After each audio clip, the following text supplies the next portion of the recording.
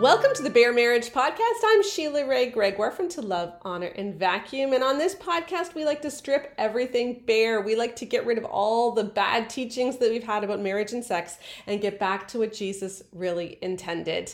My daughter Rebecca is joining me today. Hello. And we are 3 weeks away from the launch of our new book, The Great Sex Rescue. We actually have copies now. We do. We have the physical copies. And It's so much fun to be able to actually feel this and know it's a real book. It is. And every week leading up to the release, we are looking at one of the faulty teachings that we found when we looked into the evangelical bestsellers and when we surveyed 20,000 women.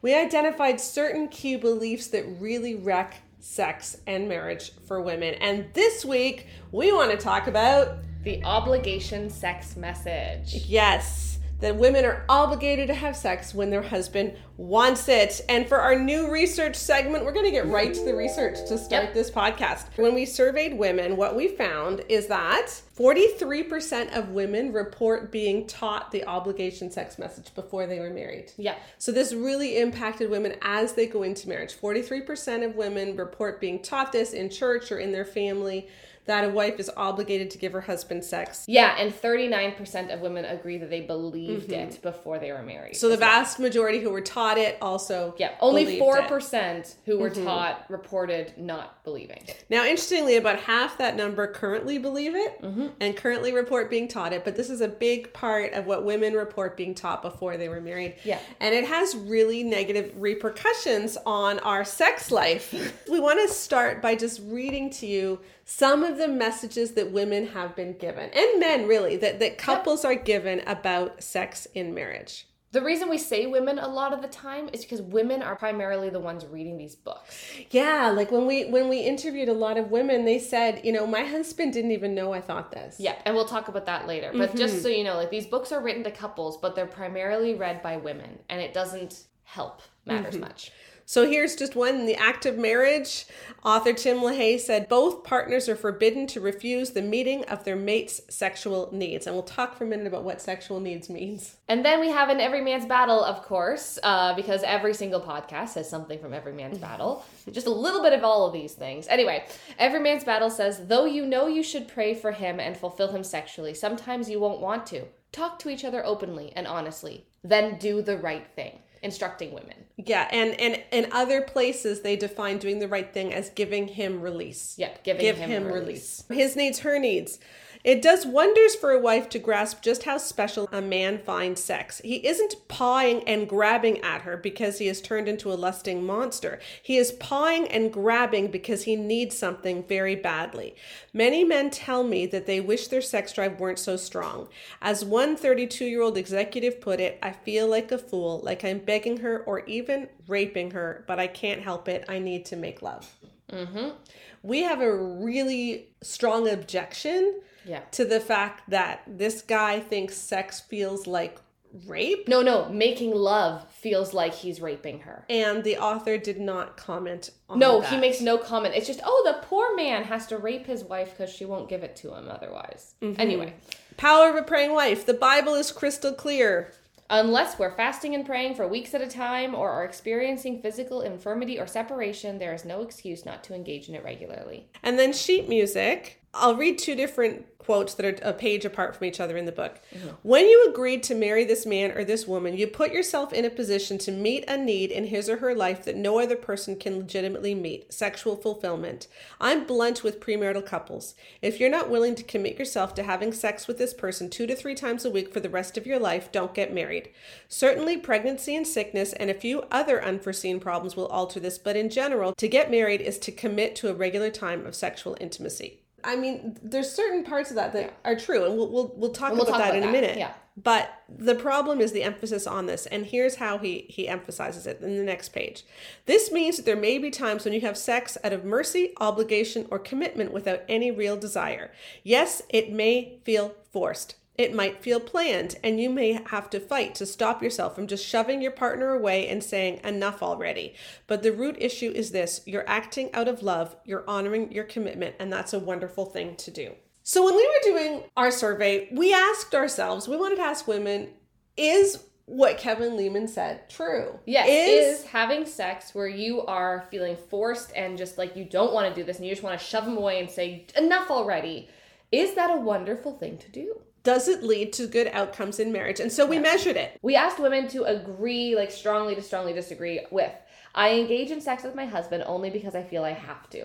Mm-hmm. So if women agreed with that, here's the results. So they are almost 19 times more likely to say when it comes to sex, I could take it or leave it. Yep. They are almost twice as likely to have experienced primary sexual pain or vaginismus. And that's a really important finding. Sexual pain is a huge issue among Christian women. We suffer from it at twice the rate of the general population. And this message is one of the primary reasons for it. Is this idea that you can't say no. And also these women are 3.7 times less likely to frequently orgasm during sex. Mm-hmm.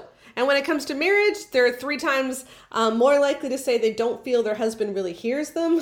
And they're 3 times less likely to feel comfortable bringing up difficult conversations with their husbands, along with a ton of other. We're cherry picking here. So this is not a good thing. No, and obviously there is the question of, well, do they only have sex because they feel they have to because he hasn't ever given her a reason to enjoy sex? Mm-hmm. And that might be it. But the problem is then you read Lehman's book because, your sex life is horrible, or you read Active Marriage, or you read Every Man's Battle, and you get the message that it doesn't matter what your experience is. You promised this, and so if you don't want to be a horrible, terrible person, you have to give it out, and it has nothing to do with whether or not you enjoy it. It has nothing to do about whether or not he does anything to make it feel good. This is your duty. This is what you signed up for, and you don't get to complain now.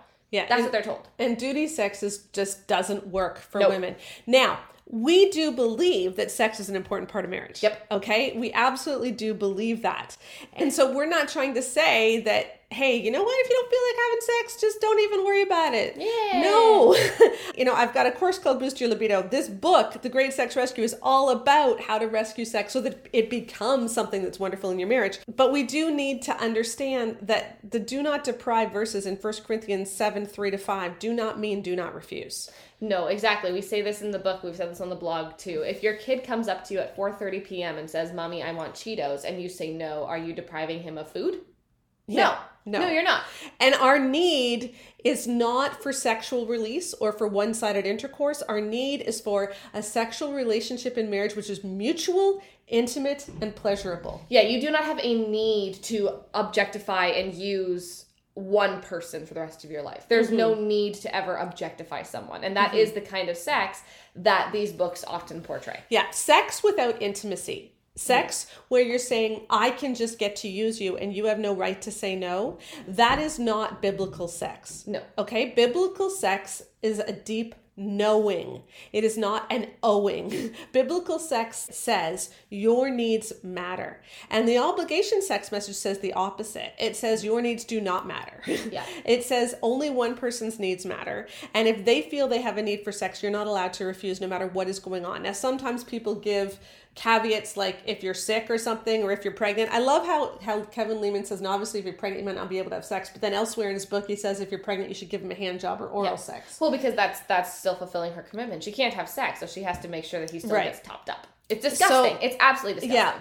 And that is just not the biblical view of sex. The biblical view of sex is not just about ejaculation. It is about a mutual, passionate, pleasurable, intimate knowing of two people. And that's what is key in your marriage. This idea that sex is a need is problematic. Yeah, I think when we talk about this being a need, what we do is we elevate it, though, above all other needs. We have a lot of needs that aren't physical needs, right? We have a need for friendship. It's not a physical need in the same way. And we have a need for beauty. That actually is a need that psychologically has been found, right? We have a need to appreciate beautiful things. We're not going to die if we're surrounded by ugly things. Yeah. Right? So that's what we're talking about here. When we talk about a sexual need, you're not going to die from lack of sex. No one shows up at the coroner's office and say, he didn't get laid soon enough. That's not what they say. No. Okay? This is not a physical need in the same way. So when we talk about it in this way, though, what we say is you are a bad person for not meeting his need because you're too tired, or because you're postpartum, or because you don't feel loved. And if you just met his needs, then you'd be a good person, but it doesn't ever consider the needs of the person you're asking to actually put out, even if she doesn't want to. Yeah. And like Love and Respect says, if your husband is typical, he has a need you don't have. Yeah. And that is the theme that we get in our evangelical resources, which says that men have this need that women will never, ever, ever understand. Yeah. And so because you are unable to understand it, then no matter what you are going through, we assume that he has it far worse. Yeah. And so what happens is there's all these books that sound very mutual. You know, like Kevin Leman's book talks about how women should enjoy sex. It sounds very mutual. But then they also portray this idea of sex where he always needs it, and women, you just can't possibly understand how much it affects him when you don't have sex. So is it actually mutual? When he then gives the obligation sex message where he says, I'm really firm on couples, both men and women. You have to have sex 2 to 3 times a week or else you're just going to have a horrible marriage. Is he really being firm to the men? Because he believes that this is what men like. If we tell 2 people, one of whom hates vegetables, one of whom loves vegetables, now I'm not going to be nice on both of you. You both have to eat your vegetables. Is that actually an equal message? Right. No, it's not. And of course, one of the other huge findings in our book, and we go into this in the libido section, is that frequency is not the problem. No. Okay, when you have 2 emotionally healthy people, 2 physically healthy people in a healthy marriage where she orgasms, then they're going to have sex relatively frequently. Yeah. Like the chance of them having sex rarely or never is like it doesn't register. So when we focus on telling women you have to have sex, we're focusing on the wrong thing. Yeah, we're focusing on the behavior, not the reason, right? Why does she stop having sex? Yeah. Why does she not want to have sex as much as he does? Maybe he wants sex too much. Yeah. That is a thing. Yeah. Like if you want sex multiple times a day, get a hobby. Yeah. You know, and I'm not trying to shame you for having a high sex drive. There's nothing wrong with having a high sex drive, but there is something wrong with being sexually gluttonous. And when we talk about sex in this way where he'll always have this insatiable need, and this goes for women too. If you are someone who is constantly being overwhelmed with your desire for sex and your need for sex and is overcoming other parts of your life and you're wanting it all of the time and not able to control yourself, that's not healthy. And there's a difference between a need and a drive. Yeah. You know, we're talking about sex as a need. We really should see it as a drive. Yes. We all have a sex drive. We Or all urges. or urges.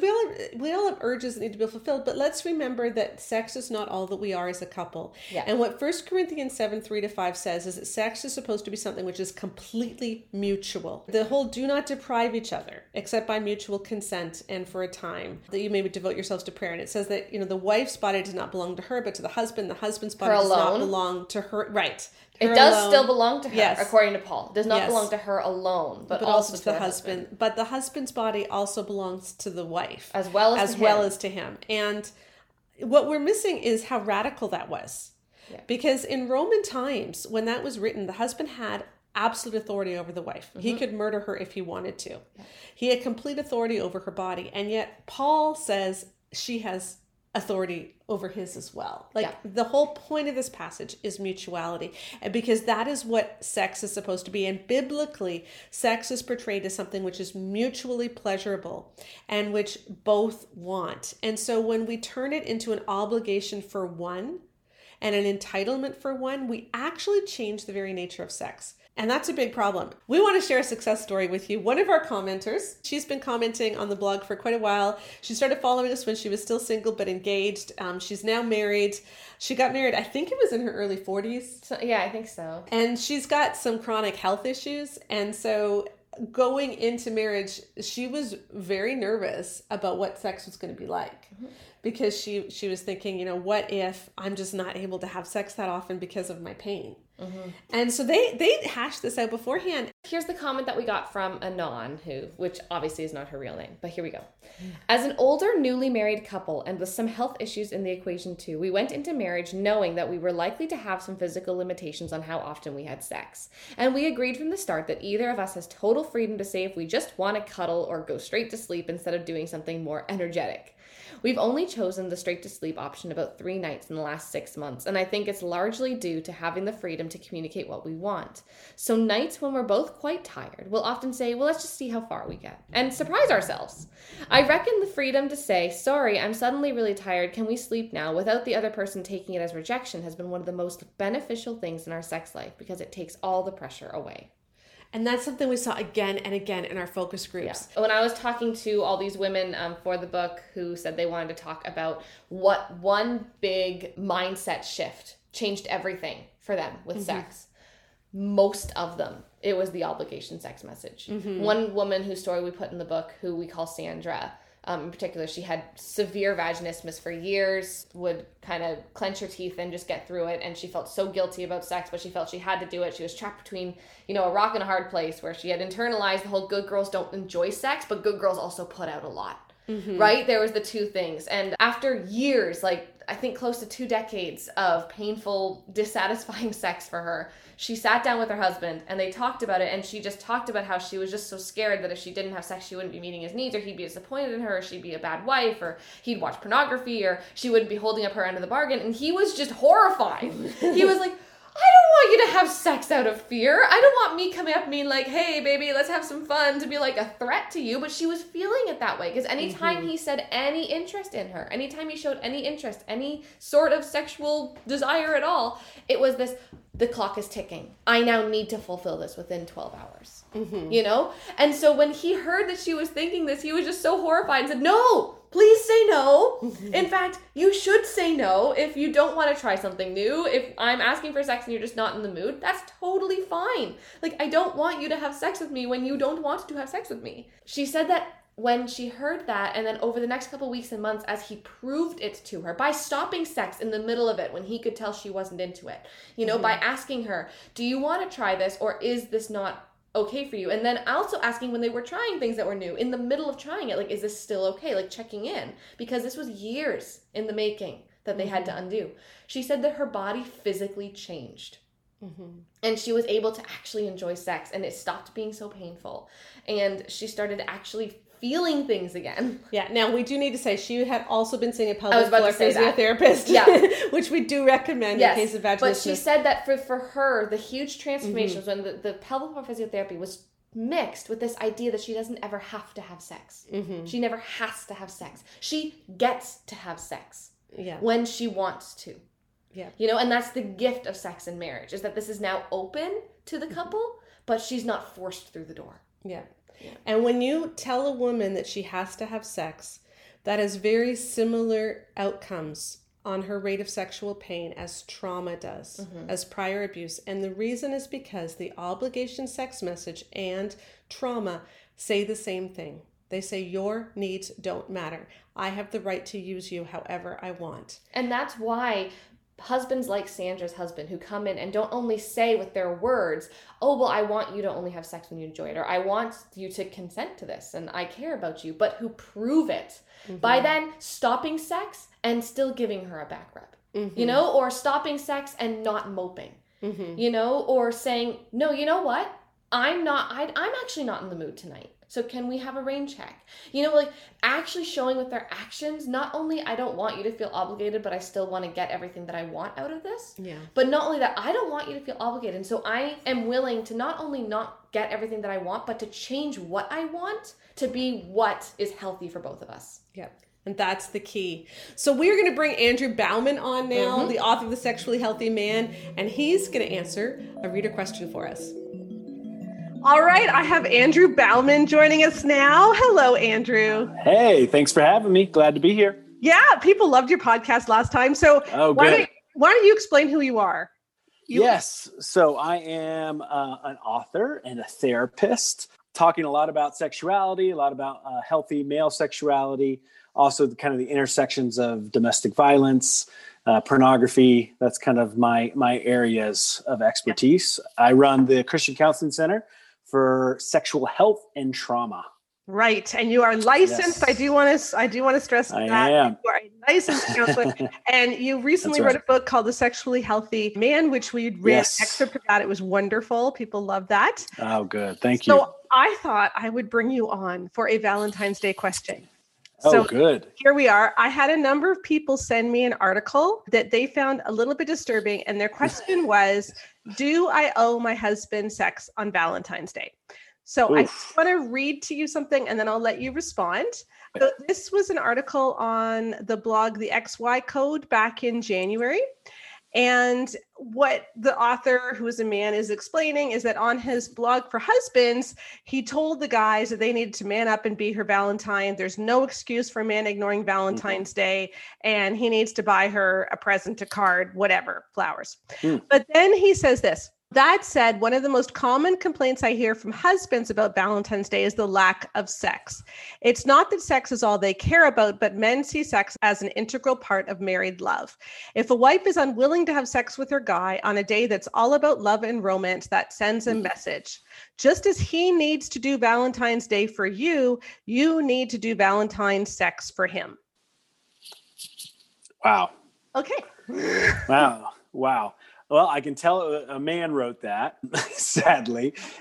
And yet to me, it feels like such a shallow view of sex. Yeah. Like this is an exchange. This is you do this. And then, I do this. I give you flowers. I give you this. And then you give me sex. Yeah. There's actually a word for that when we exchange something for sex. Yes, exactly. Yeah. And it seems quite fitting. That view of sex feels quite fitting. And it also makes it sound like having sex with him is no bigger deal than him shelling out some money for some roses. Yes. Which I think really misunderstands what sex means. Exactly. It's so much deeper than just an exchange. It's so much. It's so much. It's a spirituality. It's a connection. It's meeting God, the Imago Dei, in the face of the other. Yeah. This is not just you do this and I'll do this. Yeah. Now, I do want to say that, I'm a big proponent of great sex. I've written 31 Days to Great Sex, Good Girl's Guide to Great Sex. I'm all about great sex. Great Sex Rescue is out next month. Sex is great. Let's have more of it. I think it's natural that people would anticipate sex on Valentine's Day, on anniversaries, on birthdays, whatever. Yeah. But that doesn't mean that anyone is obligated to. Yes. And that's a big difference. I would say if you're in a position where you just feel like sex is off the table right now, for whatever reason, then work on that reason. Yes, exactly. And trust your body. Trust your body. Your women's intuition, your gut knows what it can do and what it can't. And so I think what we have to do in this conversation is talk about the propensity of male entitlement over women's bodies, especially in with Christian men. I actually think it's worse. There's this deeper thing that says I am, and as a husband, it's even more so, I am entitled to my wife's body. And what is that? What is that about? Where did that message come from? Because that is so rooted in a toxic, non-honoring view of sexuality.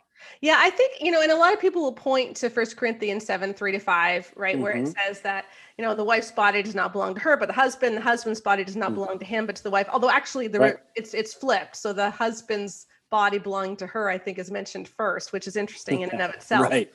But people will point to that and say, therefore I'm entitled. But that passage was not about entitlement. Yes. That passage was actually about mutuality. Exactly.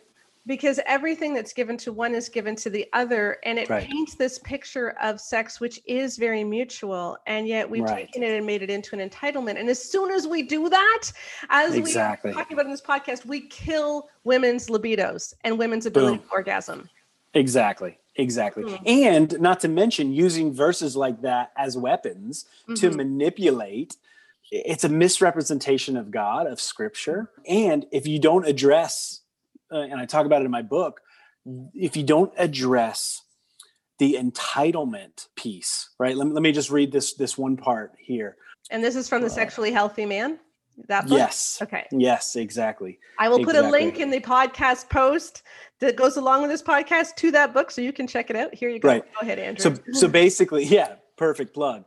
Basically, porn has taught us, right? We spend so much of our lives getting sex on demand, right? And porn literally then gets into our minds. It's a pornographic mindset.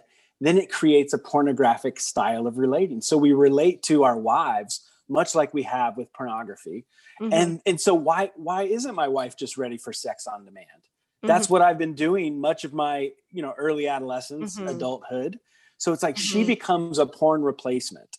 Yeah. And so I feel this entitlement to her body that really is completely pornographic and completely dishonors her body and who God made her to be. Yeah, because sex is a wonderful thing. We should be having lots of sex in marriage. It is really intimate. But when we see it in this shallow way, then we actually shouldn't be having sex, because that's not real sex. What that is, it's one-sided intercourse. It's not making love.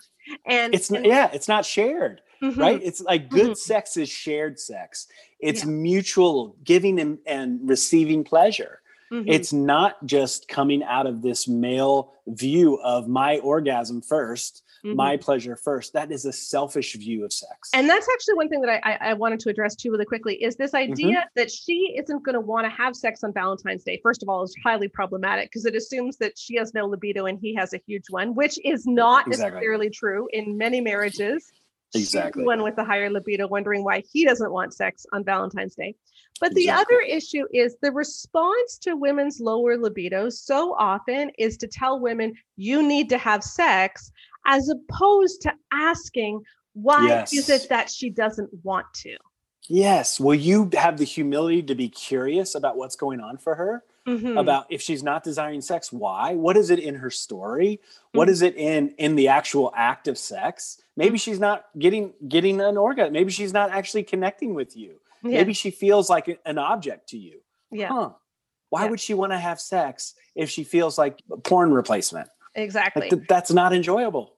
Exactly. So I think what I would tell me if you think this is a healthy message for Valentine's Day, then, Andrew, is I would say, you know what, your marriage is amazing. Here's a day to celebrate wherever your marriage is at. And if your marriage is at a great place, or even a good place, we hope you have a wonderful time in bed. This is a great opportunity to take longer than usual, really explore each other and have fun. But if your marriage isn't in a great place, then take that time. Maybe this is your prompting to figure out why, so that you can get back to that great place where you can truly enjoy yourself and have amazing passion. Exactly. Well said. Yes. And I think for men, like, we have to begin to line up our bodies, our emotions with our bodies. Meaning, if you've been fighting with your wife, if you've been like, don't use sex as a pacifier to a difficult, fight. Like, no, your body has to line up with your emotions. And so, like, don't just use sex as an outlet in that way. Actually connect with your wife, actually apologize, actually sit down at the table and then begin to build that emotional connection. So then your body lines up with where your heart is at. And remember, everybody, as we've been saying all podcast, obligation sex is never sexy. So there you go. Amen. I want to bring another reader question on, and this one didn't actually come in to me. No. I saw this on another Facebook page. This question was asked, and it had hundreds of responses before I chimed in. But a woman sent in a question saying, my husband has a much higher sex drive than me. If he had his way, we'd have sex every day. Anyway, he had his hormones levels checked for a different health reason, and the doctor said his testosterone levels are super low. He now takes testosterone, and he wants it even more, like multiple times a day. I don't feel like this is realistic expectations. What do I do? I hate being the one that is always saying no, but he is always touching me, and it feels suffocating. The majority of the comments were on how to negotiate this and how to talk to him about it and how to understand his sexual needs and help him to understand your sexual needs. One particularly problematic comment was someone who said, I'm going to ask this, was his sex drive higher than yours before you got married? Because if it was, you have no right to complain now that he's the man that you married. But I want to point out something that she said. So she said that she's been saying no. And then he's always touching her and it feels suffocating. Yep. Anytime something feels suffocating, I have a hard time believing that's consensual. And if she has said no. And so I commented and I said, consent is a thing even in marriage. If you have said no, if you have said, I do not want you touching me, and he continues to touch you, that is a form of assault. I know it doesn't feel the way, and I know that's a really heavy word to use on this, and I'm not saying you should call the police just because you grabbed your boob, but if it is continuous, okay, this is actually a problem. Yeah, because this is the thing about abuse in marriage is often abuse in marriage is a bunch of small things that in and of themselves do not raise red flags, but when you put them together over a long period of time, it's really, really bad. Right? Mm-hmm. It's like how a single drip of water can slowly wear a hole in a rock. And so that's why we need to be very careful when we read comments like this and hear stuff like this where a woman's saying, he wants sex multiple times a day. I am feeling suffocated. Is she being honored? Is she being dignified? And is she being respected? Because those don't lead to feelings of suffocation and like you're being pawed at all the time. You know, in our book, we looked at the 13 best-selling evangelical resources, plus some extra ones, but we put those through our rubric. And then we also looked at the best-selling secular resource, which was John Gottman's 7 Principles for Making Marriage Work. Gottman was the only person, the only author in all of our evangelical resources that used the word consent. Okay, this is just not a word in our evangelical resources. I do need to say in my sex books, I've always used the word consent, but obviously my books were not part of our survey. Yeah, it would have been a little bit biased. But consent is the missing piece. And I want to read to you a comment that came in to the blog just this week. A woman said, I grew up with purity teachings, a heavy focus on obeying and submitting to authority figures without question, and absolutely no concept of consent. We've been married for 11 years and always understood that getting married includes giving consent. But the whole flirting, sexy touching, groping thing just wasn't working. There was so much misunderstanding and disappointment and confusion. We've been sorting through past bad teaching, and I realized I had never really experienced agency over my own body growing up and had never been allowed to say yes or no. And that's such a problematic thing. It really is. You know, especially when girls are taught that they're stumbling blocks for boys, we feel like we don't have agency over our body. In light of that, my husband determined he would make an effort to have consent be more explicit in our relationship. It has really helped me feel safe, loved, and seen because he knows this is an area of wounding in me and he can give this gift to help me heal. Rather than just touching some intimate part of my body when he wants to, or wanting to but feeling like he can't, he lets me know that he wants to touch it and I can give him the go-ahead or let him know that it wouldn't feel good right now. We have found a lot of perks to this. I don't pull away from his touch anymore, leaving him confused. He understands me better. He doesn't play an internal guessing game anymore. I no longer have to wonder what a touch actually means, and it is much hotter and more romantic. This has invited sexy whispers and teasing and lots of stuff unlike what we did before.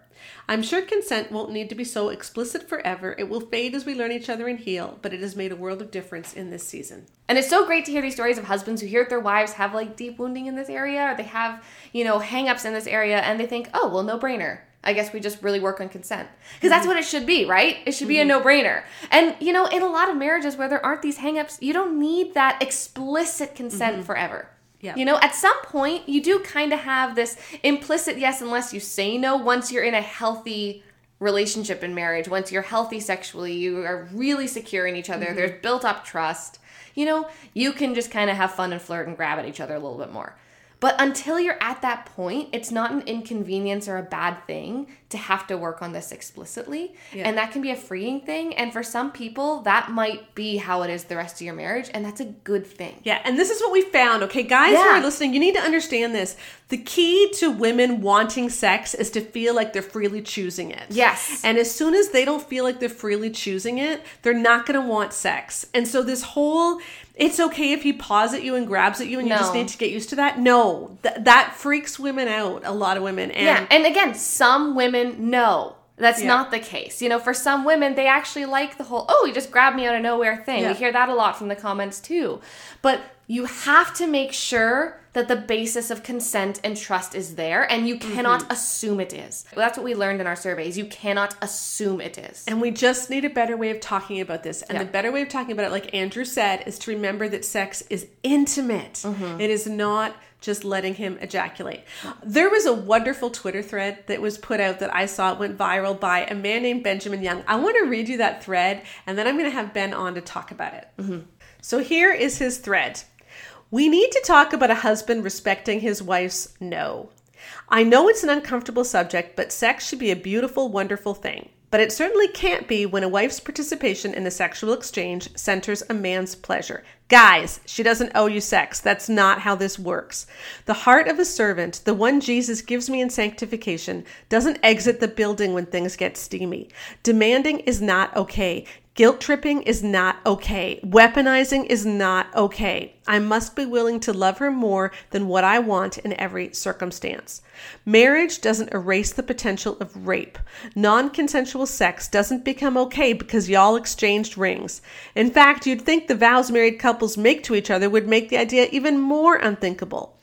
So no means no, even in marriage, because Jesus doesn't condone self-centered manipulation, coercion, or domination in anything.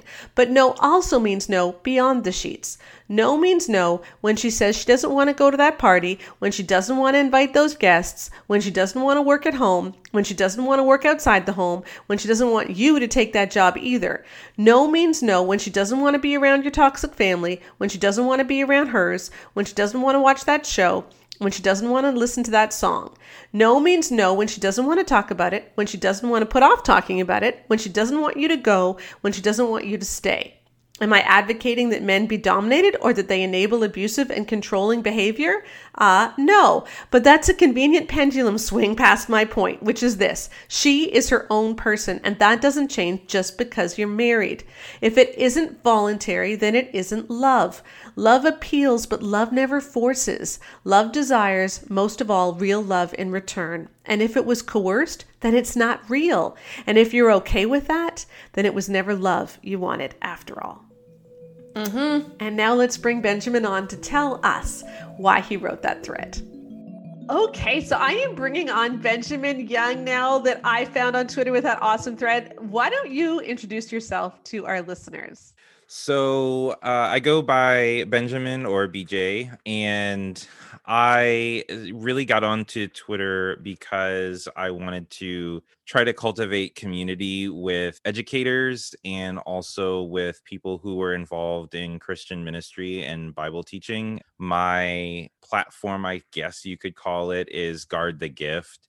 And my intention is trying to connect church leadership and people aspiring to grow in Bible teaching to educators who have experience actually doing that for a living, so that our practices in the church can be more informed by people who have actual experience and expertise in effective and engaging educational practices.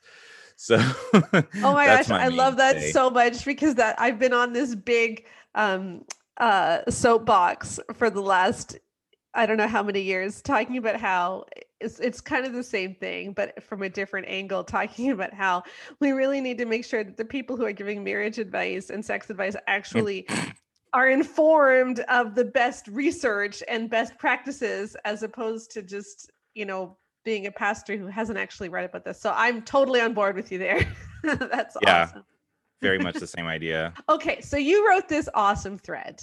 Can you give us what made you sit down and decide we really need to talk about consent? Well, it was prompted by a tweet that I read, and the sister who originally had started talking about it was approaching it from the standpoint of seeing early warning signs during dating that a man wouldn't respect a no across the board by not respecting a no in a certain instance. And so things that might seem innocuous, like I couldn't have time to work on school, even though it was really important or whatever, that man, whoever he was, however he was going to be the same guy when you got married. And those tendencies to be pushy and to be self-centered and to be authoritarian or what have you, that those were early red flags to let you know, hey, this is what you're signing up for with this guy. Originally, I had just intended to quote tweet that, and I said, this is so important. If a man feels entitled to steamroll a woman's no in something that's indicative of a larger character corruption that undoubtedly will manifest in other areas as well. And no isn't just about sex. And yes, it still matters when you're married. And I was going to leave it at that. And that's pretty much how it is on Twitter with me. I tend to leave it at that. And then I go and talk to my wife, and then I come back and then write like some 15 to 20 tweet thread afterwards. Basically, it stems from two things for me. One, it stems from a lot of the unhealthy teaching that my wife and I grew up hearing, that we deconstructed we've been married for almost 6 years now, in the first couple years of our marriage, that really, and this is a conversation perhaps for another time, but I really think enables verbal and emotional, at the very least, neglect and abuse from men, because there's no accountability. This role that it is my job as the man to make the decisions and to do the thing, and it's just her job to go along to get along, is something that if you just kind of step back and you think about it, what else could that lead to? You're basically saying that the man has no accountability and that the wife has no advocacy in the marriage relationship. So we realized that that didn't work.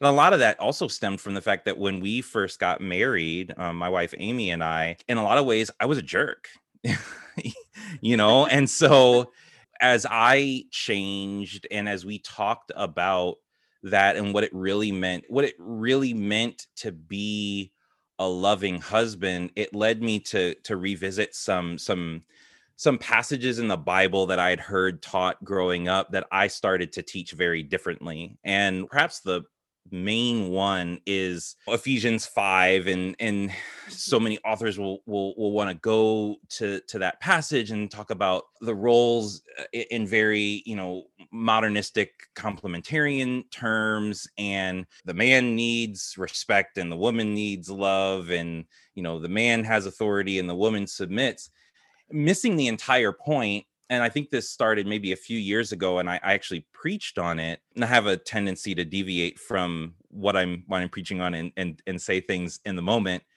And I started to address, as I was preaching through this passage, and I got to that idea of submission and stuff, and I just stopped the lesson and addressed the women in the audience and said, I'm sorry that this is probably a super triggering thing when this comes up. How can you think about this passage divorced from, no pun intended, but divorced from the ways that women have been abused and neglected and oppressed, and then had this passage thrown in their faces to say, and this is the way that God would have it?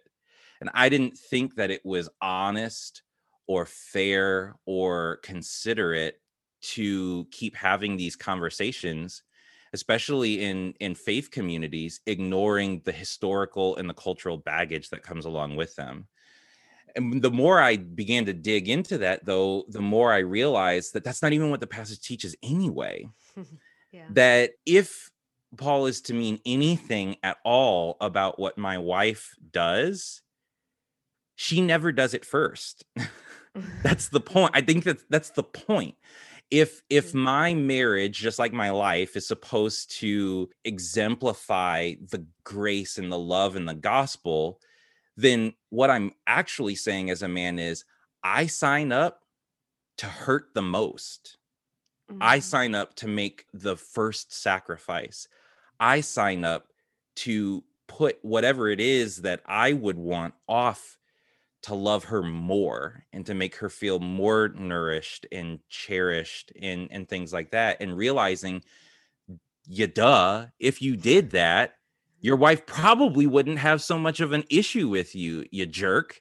So, but that's not the way when we grew up that we heard that. And so when it comes to the sexual relationship, I think that gets also tied to this tendency for Christians to compartmentalize their Christianity. And the fact is, I'm sorry, I don't cease being sanctified between the sheets.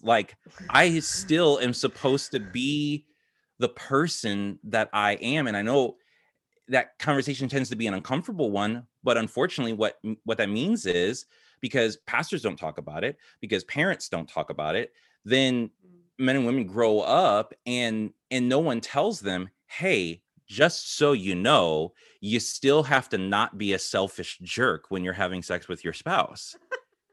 You know, and it just that's makes going sense. on a quote graphic for this podcast.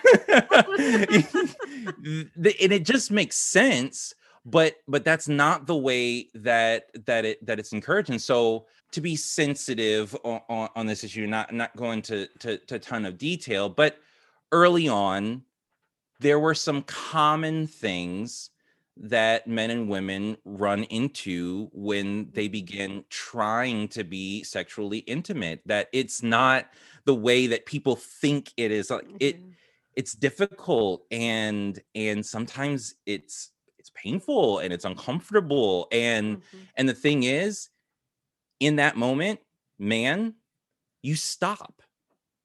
If it's not helping her, if it's not, no, the goal is not for you to be pleased. The goal is for you to continue to please God by pleasing your wife. And so it's not to say that, you know, now the man just like kowtows and everything. And because I could see someone saying that, it's like, well, are you saying that the man has to now submit to his wife? It's like, well, you do, but that's another story. But what I'm saying is that if I really loved my wife, why would I want her to hurt? Yeah. This is very simple. If I really loved my wife, why would I push her to do something that I know is making her uncomfortable, or that I know she doesn't appreciate? And I think a lot of it just comes down to being indiscriminate in the application of the idea of loving my wife is still my neighbor. You know, I love my neighbor as myself, and that includes my wife. Yeah. I wouldn't want to be pushed into something that I'm uncomfortable with. Matter of fact, the more people try to push me to do something, usually the less and less that I want to do that, you know? And so in talking about consent, and I guess to tie the two things together, the original tweet had to do with those early warning signs. And I guess you could think of it as consent in sex is important, including in the marriage relationship. And I would argue even more so, like, you have vowed to love this person. You took an oath before God and before people that you would love her like there's no tomorrow. You got to make good on that promise from day to day. And the way to do that, I think, is to use all of those other instances as conditioning. So in the heat of the moment, how am I going to know that I am going to default to favoring her and prioritizing her? Well, if I've conditioned and trained myself like an athlete in all those other instances, that becomes my second nature. So things that seem to be not so important, like maybe I need to stop always listening to my music and listen to hers. Maybe I need to stop always watching what I want to watch on TV and watch what she wants. Maybe I need to get my butt up off the couch and go get her that thing that she wants from the store, even though I'd rather sit there playing video games or whatever, because those things train me so that in the moment, when there's that tug between, yeah, but I'd rather do this. Yeah, but the last 160 times I did what she would have preferred, so I can do it one more time. Yeah. That's where I'm coming from. And I know it's been a journey. And I think, lest I give the wrong impression to some people, the reason I'm so hard on husbands is because I feel like for the first several years of our marriage, I failed as one. And there's only so many times that you can watch your wife cry, or you can have your wife come to you and say, I don't feel seen. I don't feel loved. I don't feel like you're here. Before you start to realize, like, look, dude, you have a choice. You can either buck up and like be humble and get your act together, or maybe just admit that you really weren't prepared for this in the first place, and you don't really care about her as much as you'd like to convince yourself that you do. And I remember an older mentor of mine saying, it's like, look, as a guy, you got to get your stuff together. But the fact is, when you enter that relationship, and then when you bring kids into the picture, your wife and your kids don't deserve to deal with your baggage. I mean, they have to, and eventually you still have to sort it out. but it's best that you learn that as early on as possible. And so, yes, I address that to husbands when I talk to husbands, but I'd much rather get that burned in the brain of young men before. It's like, before you do this, man, like, do it right. Like, no pun intended, but like make sure that you're committed to loving your wife and being open to be corrected, because the fact is, it's like, it's not a formulaic thing. It's not a template thing. It's not me as a husband, me learning to dwell with understanding with my wife. That literally changes from marriage to marriage. You can't, there is no one size fits all for that. I mean, there are principles that guide that. But the fact is, it's like, you have to listen to your wife to figure out what her needs are and what she wants to know how to love her. You'd want the same for you. Yeah. Well, thank you so much.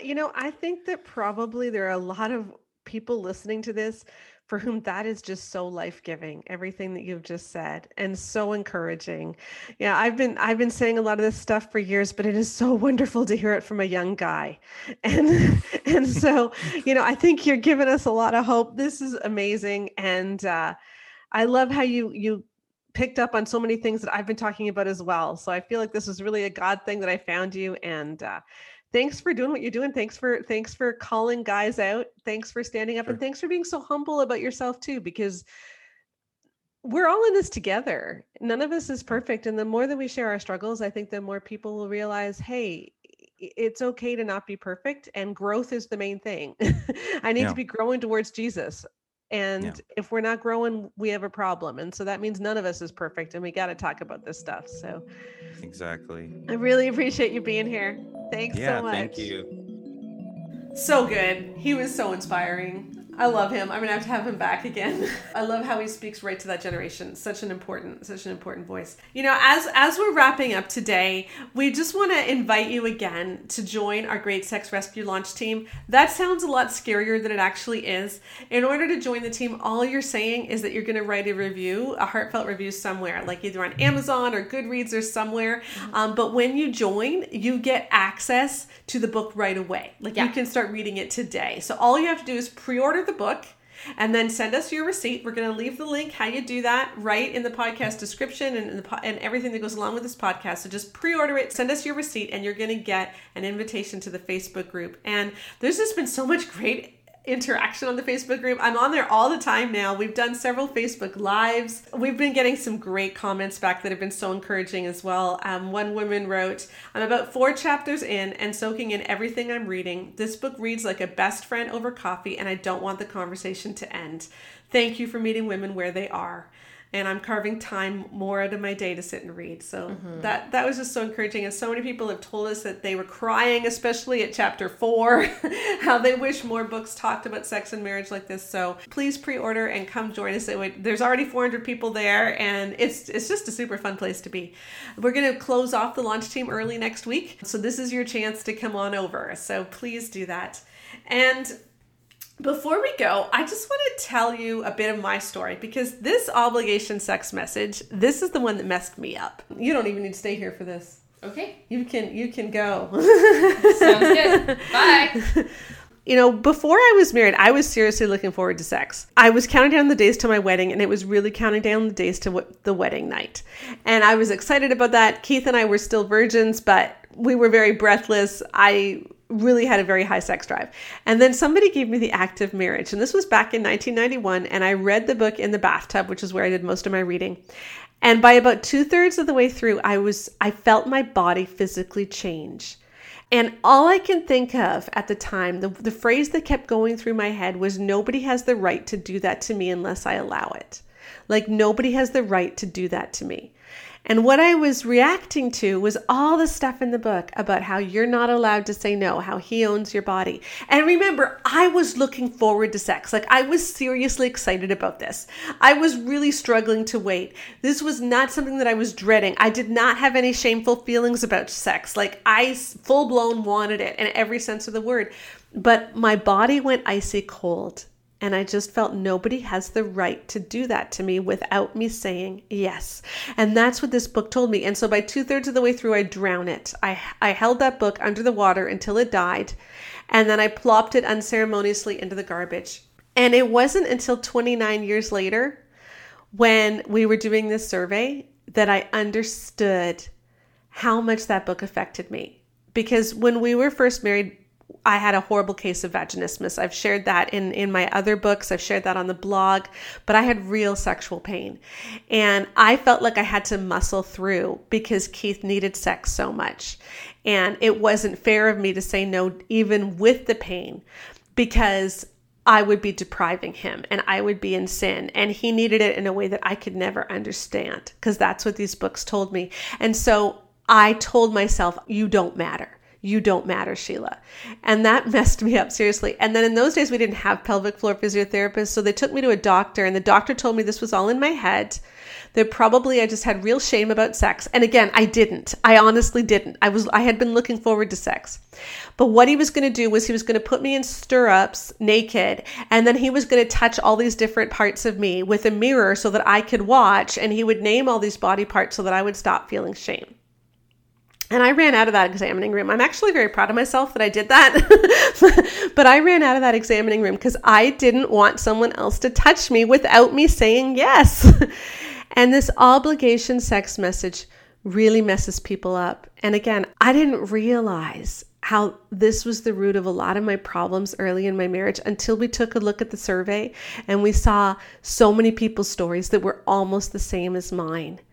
And I got over it. And the reason that I got over it is because my husband and I just grew in such love for each other. And we just went through so much with our son dying and all kinds of other things that sex stopped hurting because I could trust him. And I knew that he truly loved me. And that was what it took. But when we keep telling women, you don't have agency over your body, you don't have a choice, you need to give him release, stop being selfish, then we tell women they don't matter. And if sex is a deep knowing, then women need to matter too.